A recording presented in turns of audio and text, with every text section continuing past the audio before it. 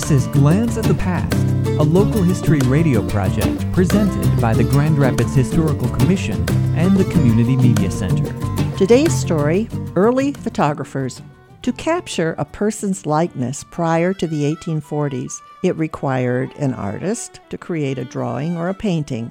That changed dramatically when Louis Daguerre of France discovered how to expose a photographic image on a silver-coated copper plate in 1839. Residents of Grand Rapids were first able to have daguerreotypes of themselves and their families in 1846, when Mr. Williams established his daguerreotype gallery.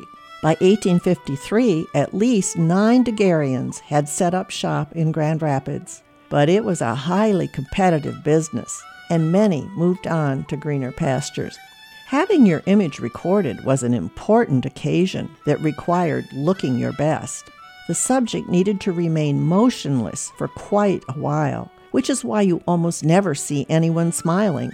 Young children would often be photographed with their mothers, who held them still. Only one daguerreotype could be made from each sitting.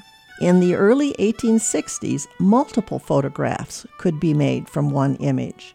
Inexpensive photos printed on paper and mounted on cardstock became available.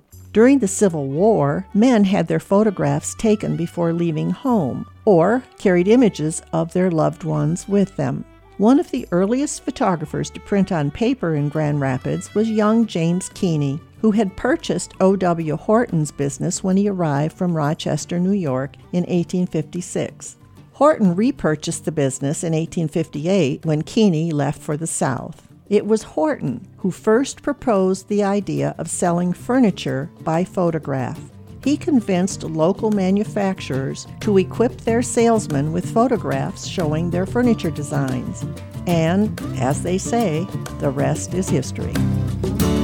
For more information about Grand Rapids history, visit the Grand Rapids Historical Commission website at historygrandrapids.org.